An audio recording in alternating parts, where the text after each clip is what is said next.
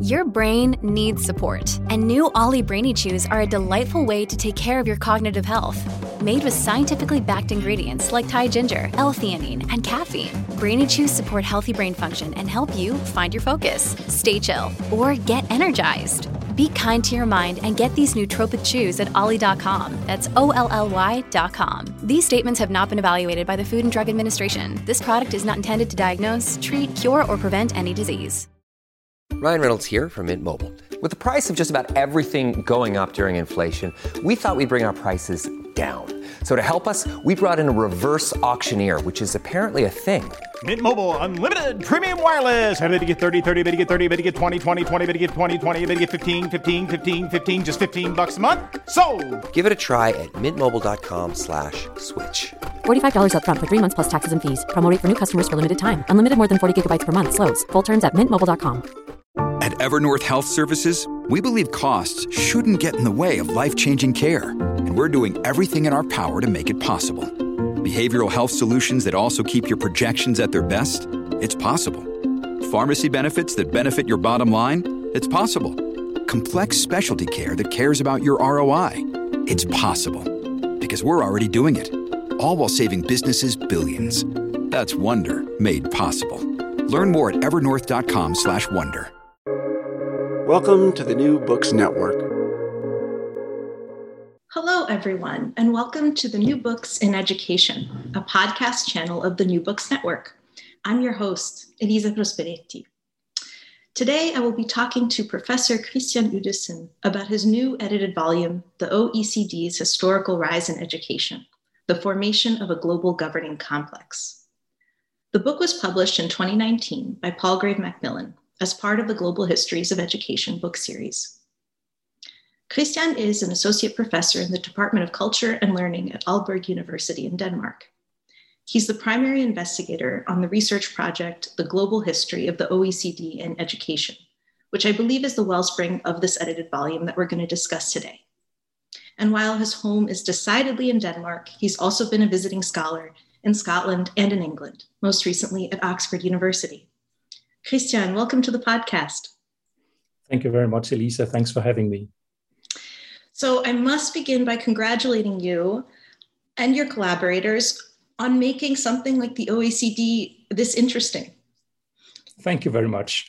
Because that's a tall order. I've seen some of the source material that I think you've worked with, and it can get to be a little dry. So I want to reassure everyone who might be listening that this conversation will not be dry because it's based on a book that actually makes the OECD something quite fascinating and much more complex and layered than I think we might assume on the outside.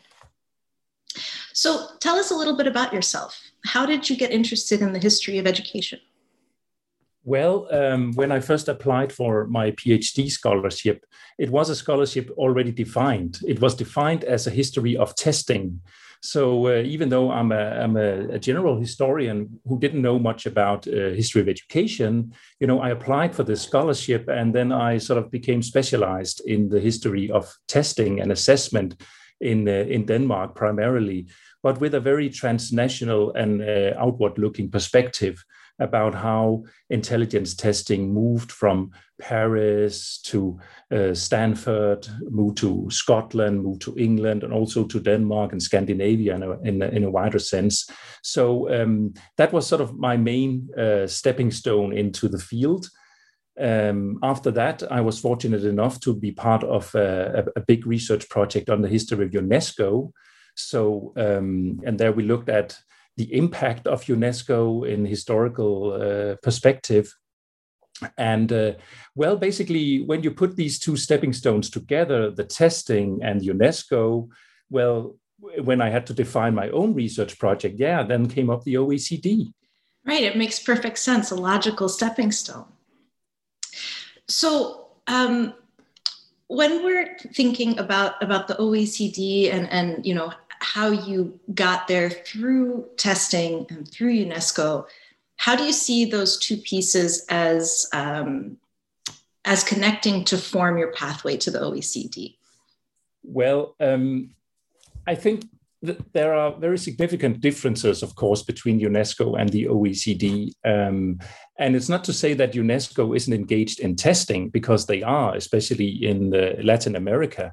But they do have some particular traits when I look at the OECD, and that is exactly the testing, the assessment, the indicators. So that's really what I wanted to explore further. And then I discovered this whole wonderful field of research about global education policy, global education governance, but not many people in that field work with it from a historical perspective. So I still found that to be like a niche that I could step into. Well, 3 cheers for the historians. We're always very interested in looking backwards to understand how we got today, which I think is really, the thrust of the contribution of this book.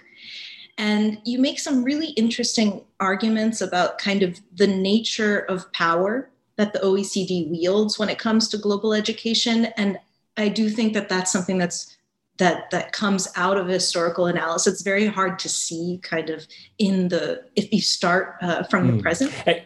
And we'll...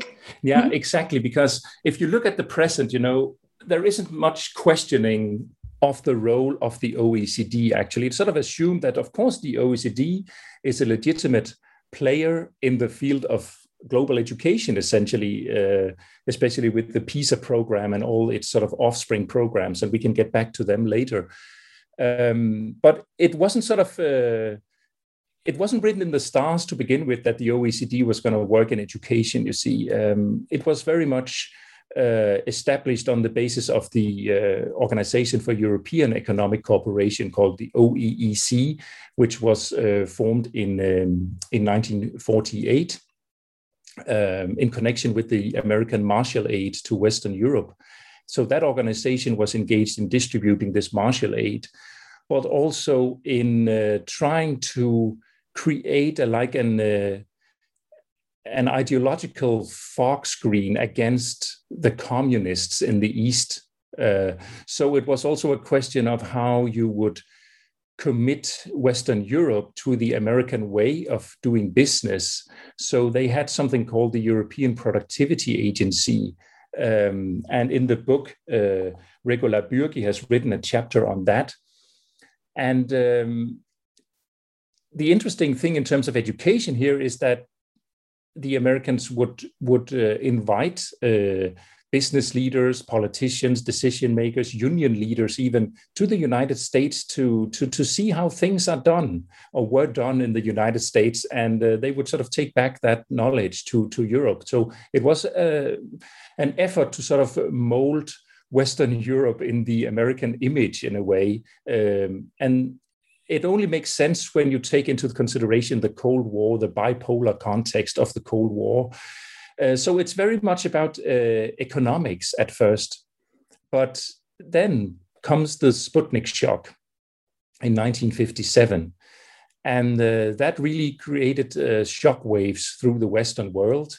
And there was a very strong opinion among decision makers that something needed to be done, and especially in the field of technical education, engineering education, because otherwise you would lose the space race, essentially. So that really put education on the agenda within the OEEC. And then they created this program called the Mediterranean Regional Project, where they wanted to look at how sort of backward regions of Europe could be improved or boosted from educational initiatives, better education planning, better investment in education.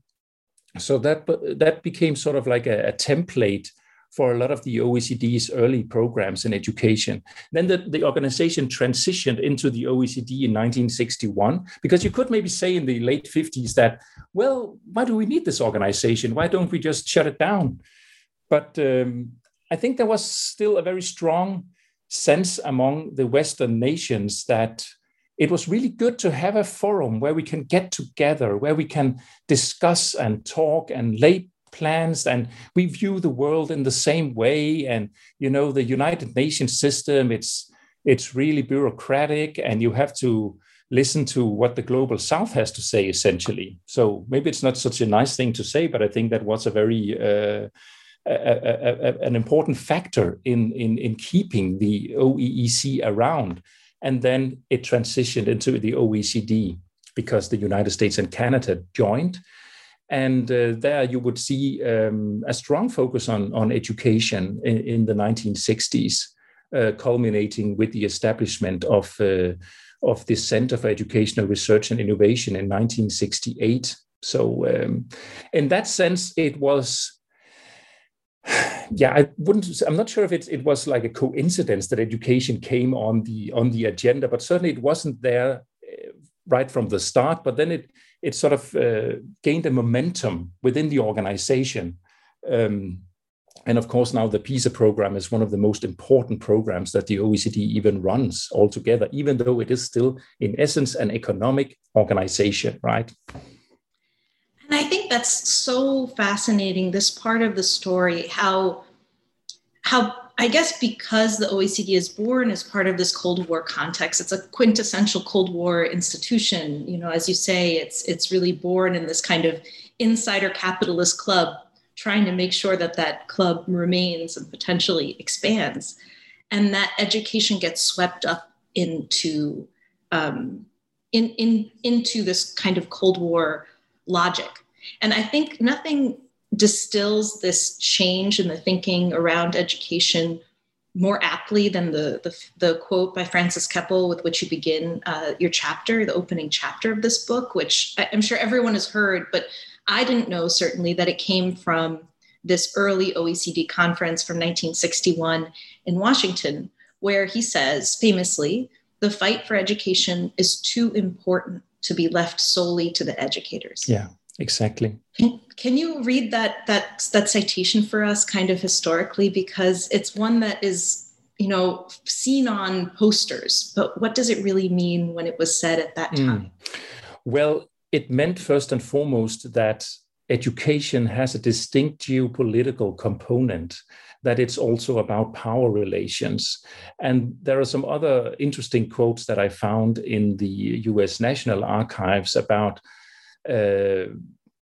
high-level officials seeing education as a vehicle for really exporting the American way of life, but also retaining American and expanding American influence in the world. So this idea that education, it's not just about curriculum and didactics and learning and getting smarter or stuff like that. It's also about geopolitics. And the Sputnik shock is certainly a catalyst for that. And I think that is in this sense that we should understand this quote that you mentioned. We can't just leave it to the educators to think about education. It's much too important in terms of geopolitical influence and the geopolitical positions of nation states and even ideological components also, not least in the Cold War.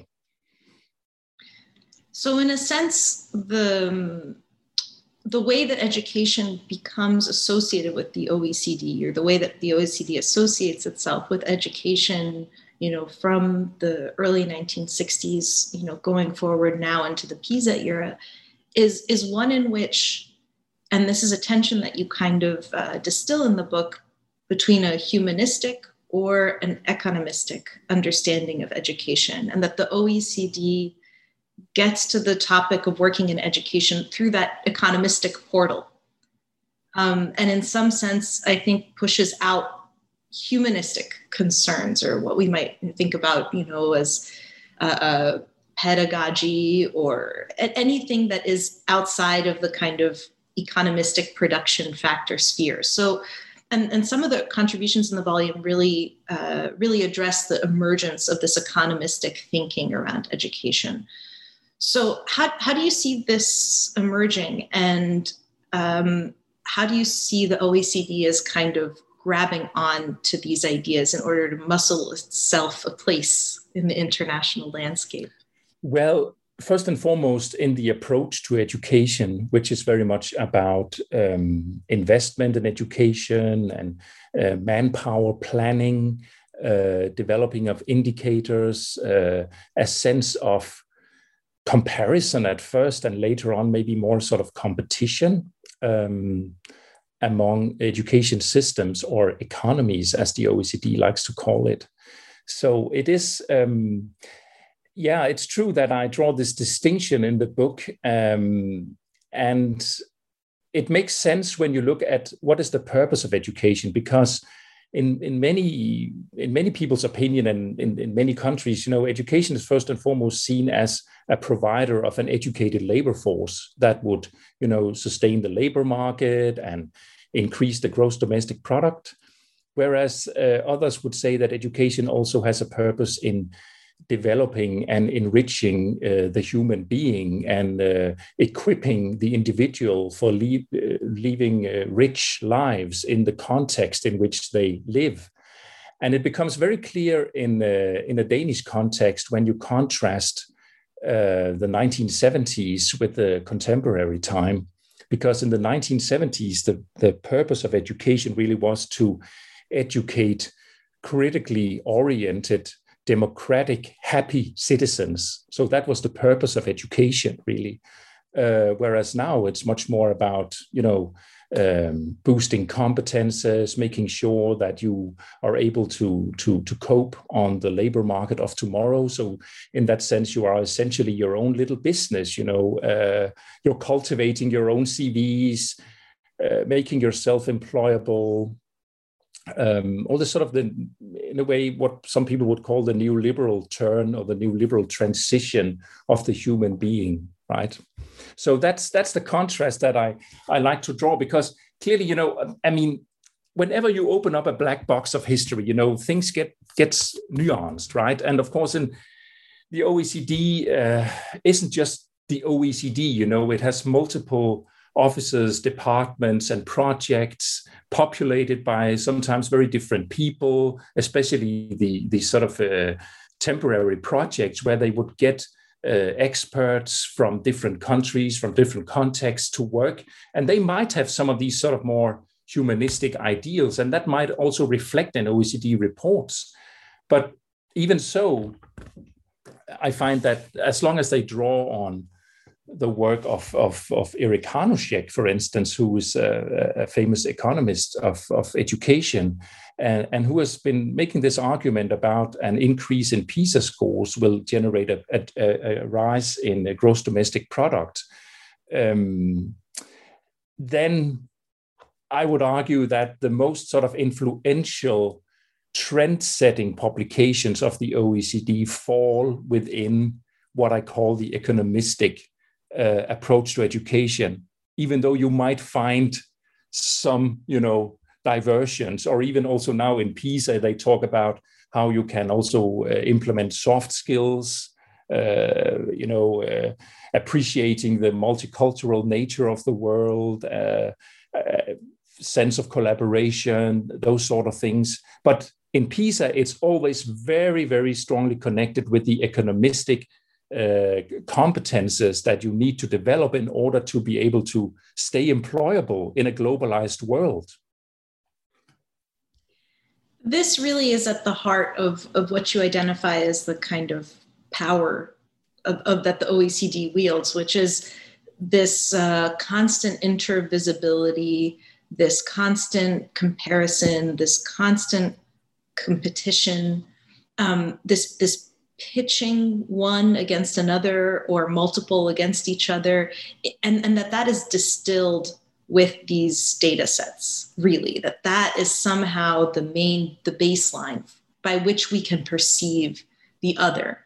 That's what it seems is really one of the nodes of power of the OECD. Yeah. And I think one way that you describe it really well is by explaining that this power, particularly among policymakers of the OECD, comes from the fact that they provide numbers to which policymakers and politicians can ascribe narratives. Yeah, and it's such a beautiful phrase, I think, because it gives us a sense of kind of the hard spine behind everything that is layered on top is really this, what is quantified. Exactly. It is all about how can you make the world comparable. And for doing that, you need to say all other things being equal, which means that you have a complete disregard for context. So the OECD's governing mechanisms is very much, as you say, the data, which they actually took over from the member states, because in the early years, they had problems with member states feeding the OECD with very diverse data and different definitions. And, so they couldn't really compare them. So the OECD sort of took over the data gathering, and they now have this huge data bank, and they have much more data than the nation states do. So in that sense, that's also an incentive to stay on, this super tanker that the OECD really is. But also the development of policy instruments, for instance, like PISA. They have engaged in policy evaluation, and also what is called the multilateral surveillance among member and participating states. And it just means that, maybe I don't know if you've heard that concept about the epistemic community, but it's sort of the same idea that the high-level officials, politicians, but also to some extent practitioners who are involved with the OECD or experts, they sort of come together in the OECD and they share a view of the world, or they come to share a view of the world in terms of problem identification, but also in terms of problem solutions. And when they come back to their own context, they sort of been influenced by that. So they share an episteme, you could say. So the multilateral surveillance is that you also create instruments that make very visible whether you are green, yellow, or red in terms of different indicators. And of course, it's not such a funny thing as a high-level official to come to a meeting in the OECD and your country is all red. You want to be green, right? You want to be part of the good company. So in that sense, even though the OECD doesn't have a specific mandate to work in education like UNESCO does, it still is able to wield this kind of power by multilateral surveillance, but also, as you said before, the data and the creation of the data that allows different interpretations. For sure, it allows different receptions in different countries. So you wouldn't just say that so everything becomes the same. It's like an extreme version of world culture theory or something like that, where the world just becomes, identical.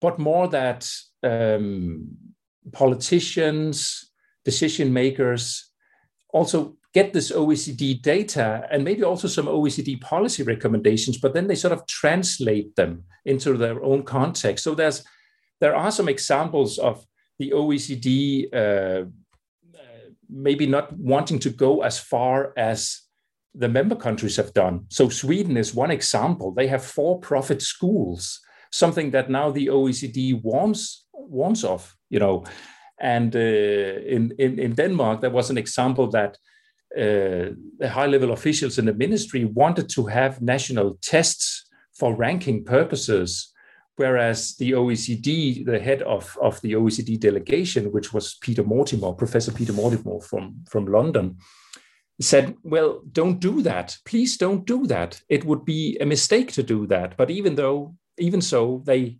continued. So it's not to say, everything becomes the same, but it's just that the data is made available and the OECD sort of holds this sort of promise in a way that's sort of built into this sort of legitimacy that it wields, that if you are doing well in our programs, if you are green all along the scoreboards, if you follow our policy recommendations, we guarantee, or we can assure, that you are on the right track in this competition that is globalization. And your nation is on track to be prosperous and successful. And I think that's a very, very powerful narrative that also explains why countries keep joining PISA and keep engaging with the OECD programs. They dare not opt out, to put it in another way. So interesting, really well explained. And I think what you've just come to describe is what the subtitle of the book and what you put forward as a global education governing complex. That is this mix of various factors. That is a form of governance, economistic thinking, and education and soft power, and all kind of snowballing into this kind of diffuse but also very particular nature of the OECD's power. But the OECD, as you say, and I think maybe we should come back to this, isn't born as an educational organization, right? The one that should be is UNESCO. That has it in the title. That is its mandate. And at some point in the 60s, UNESCO really is the kind of clearinghouse for educational data. They're the ones that have the best data from the most places, and they lose ground. I think after 1968 is really a big turning point, right? With massive global critiques of a very banking model, to use Paulo Freire's term, education systems. And at that moment, you see that UNESCO, particularly then in the 70s, kind of loses ground. And I think the OECD gains ground with the foundation of Syria in the 1968, but also the World Bank is in the background, starting to get really interested in education products under Robert McNamara. So how do you kind of think through the OECD's transition in the late 60s and 1970s? Because I think we focused, on the 60s and on now, but what about that period there? What's happening? Yeah, that's a really interesting question and it's actually some of the things that's most difficult to investigate in terms of historical sources, because it's like a wall. These international organizations, they just seem to be working together and be aligned in many ways, and it's still so. They seem to all gather around the Sustainable Development Goals. So now the OECD would say that their Education 2030 agenda is perfectly sustaining and underpinning the Sustainable Development Goals. But if we look at in the early period, as you ask about, clearly when the OECD set up its headquarters in Paris, the UNESCO was really worried about it. So in the UNESCO archives, you will be able to find archival sources that sort of, you just get everything in the boxes, also internal memos and stuff like that. And that's really interesting, because there you can see how worried they were. They said, so the OECD is imitating our work, that we might now compete over the same kind of staff, because they set up the headquarters in Paris like UNESCO did. They already had their headquarters there. So there is this anxiety in UNESCO, but still in that period, UNESCO had at least, I would say, a lot of legitimacy, especially with the global South and the developing nations. And the OECD sort of only slowly moves into that area. So they become interested in the 1970s in social policy, social indicators, and they develop also the ISCED system, that is the standard education statistics system, together with UNESCO, or they adopt the UNESCO system. So in that sense, the UNESCO is still like a trendsetter. There's a little sort of side story to this, because you're right in what you said about the clearinghouse in UNESCO, and that sort of evolved into what we now know as the IEA, the International Association for the Evaluation of Educational Achievement. So it's also an organization that works with what we call international large-scale assessments.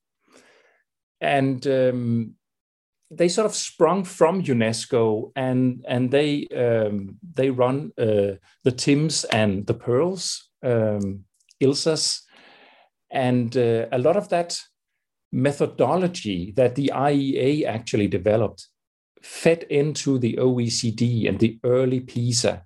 In 1988, the OECD launched the INES project. It's the Educational Indicators or International Indicators program.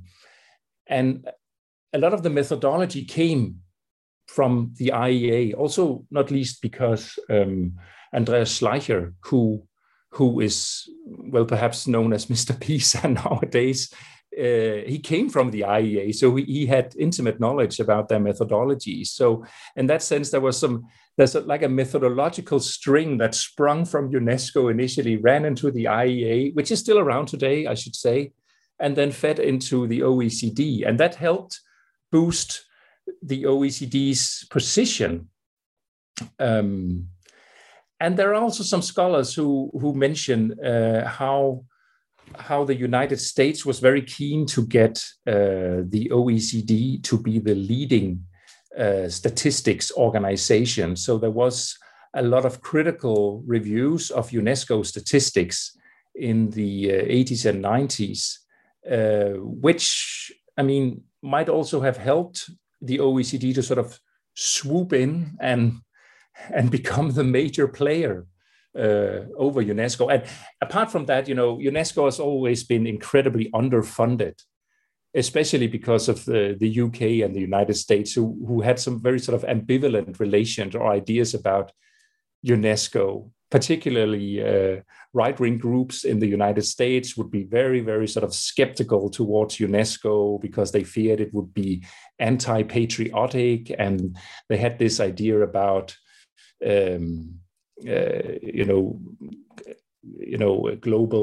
global citizenship. They feared like a world government coming from UNESCO. So even though there were a lot of people very, very fond of UNESCO in the United States and also in the office, in the government departments, but it's been an ambivalent relation, right?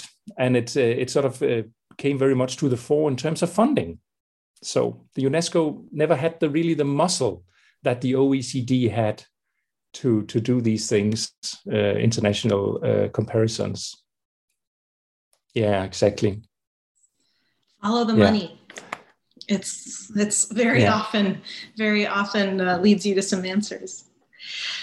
So you talked about this critique of UNESCO statistics towards the end of the 20th century, the OECD kind of swooping in to try to find its place as a purveyor of really excellent statistical work.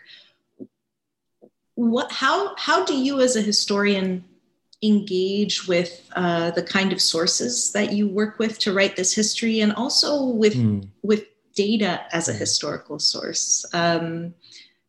How do you extract information from what can be, I think, quite dry, self-serving, bureaucratic reports? How do you really get the tensions that are being masked by those types of documents? At first glance, some of the things might be a bit dry, but speaking as a historian, I've never encountered once a topic that wasn't interesting once you got to understand it, and it's very much the same here. Well, in terms of the sources, it's mostly based on archival sources collected in the OECD archives and UNESCO archives in Paris, and then also in some national archives in the United States and Brazil, to some extent China and Denmark.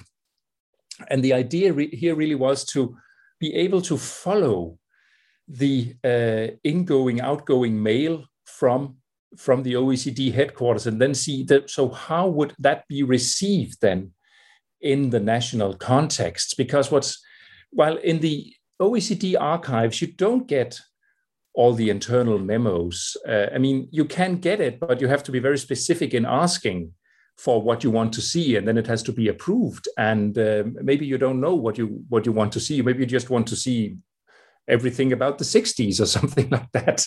And that's too vague, you see, so you can't get that. But in the national archives, there you would often get the writings of the high-level officials saying, writing little memos about, so now we received this, and maybe it should go to that department. We need to get some input from this or that person, And so in that sense, it's been really interesting to follow the policy instruments into national contexts. And then on top of that, you can get the interviews where you can get people who were there, retired officials, who will explain maybe some things that you can't find in the archives, something about, moods and meetings, relations, priorities, antagonisms even among people or departments, the kind of thing that you often don't find in official minutes from one of these organizations. So it's been really, really wonderful to explore this material, and also to actually go to the OECD and visit this sort of where you sort of feel that you're in the very center of globalization. Once you pass through security and you enter the big lobby where you have all the screens with all the meetings that are currently going on in the plenary rooms, then you really get an idea of how comprehensive this is. And that's where you get this feeling that you now stand in the very center of globalization. I remember I had that experience when I went to the World Bank and I went to its cafeteria. And I remember seeing, it's these kind of these peripheral spaces, the entry hall, the cafeteria of these big international organizations, but they tell you so much about the pulse. And I remember at the cafeteria, every single food in the world was present and every single nationality seemed to be represented. It really gives you, that visceral feeling of the pulsing center of globalization. Yeah, absolutely. So we've really focused our conversation on the first part of this book, the kind of the most historical section about the origins and rise of the OECD in its education work. And I wondered if you could describe for our audience briefly, sections 2 and sections 3 of the book, if that was something that.